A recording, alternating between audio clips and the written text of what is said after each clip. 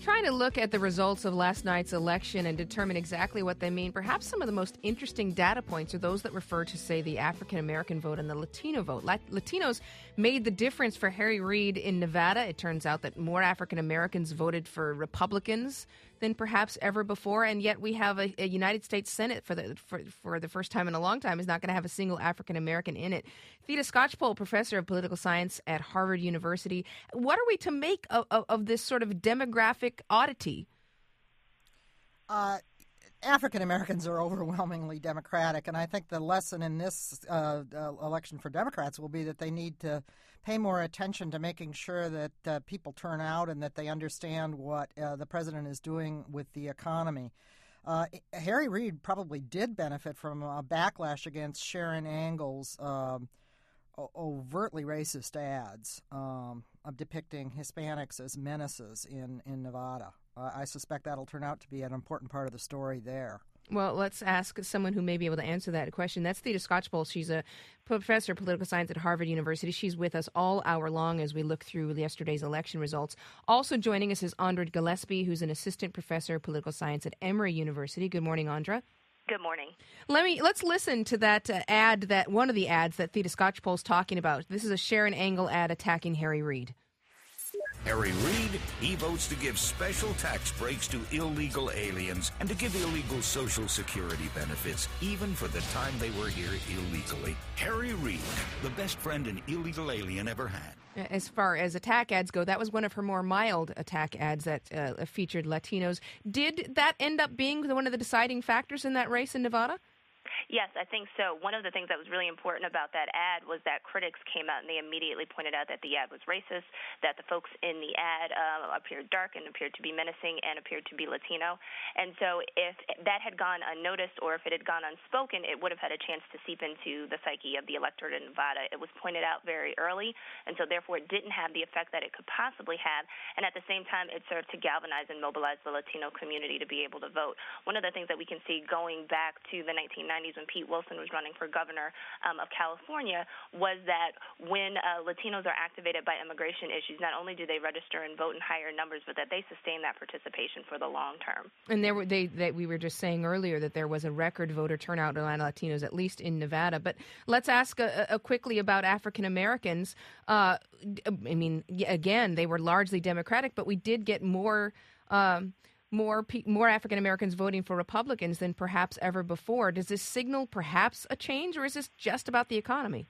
I think we need to qualify this. I think we are used to looking at black voter turnout and black votes for Democrats in light of 2008. So just because Barack Obama got upwards of 95% of the African-American vote doesn't necessarily mean that it's unusual for blacks to vote 10% Republican. Historically, we've seen it in the past 45 years where it's gone as high as 11%.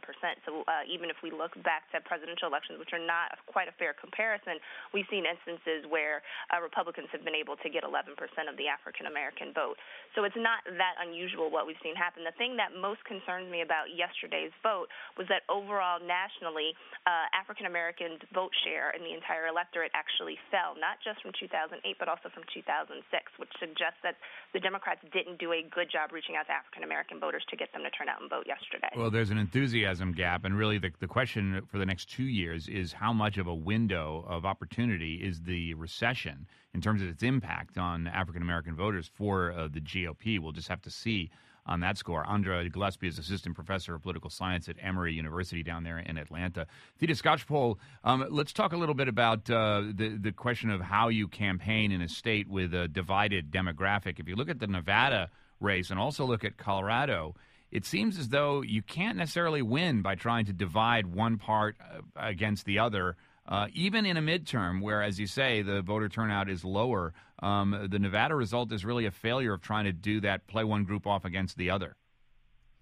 Yes, and, it's very tricky. It's going to get more tricky going forward for those in either party, particularly the GOP, that want to try to mobilize white anxieties about immigration. Now, that's a very important theme for the Tea Party. Tea Partiers are usually characterized as anti-government spending, but in many ways, the research that some of my graduate students and I have done shows that they're against spending for people they don't think are worthy of support. They're not against Social Security and Medicare for the most part at the grassroots. And the unworthy are illegal immigrants in their imagination. So appeals to them, though, can turn off a lot of moderate-minded people in the electorate who really just want action on improving the economy. That's Theeda Skocpol, professor of political science at Harvard, with us all hour long as we examine election results. And Andra Gillespie, I wanted to ask you about the faces in our Congress now. We did hear that we're getting our first representatives, African-American representatives for Republicans in Congress, and yet we're going to have a Senate that doesn't have an African-American in its ranks as of January. Is that something that we should be concerned about? Well, from a descriptive representation standpoint, absolutely. We knew going into this race that was very likely. It became very clear early on that Kendrick Meek was likely to not win the Senate race in Florida.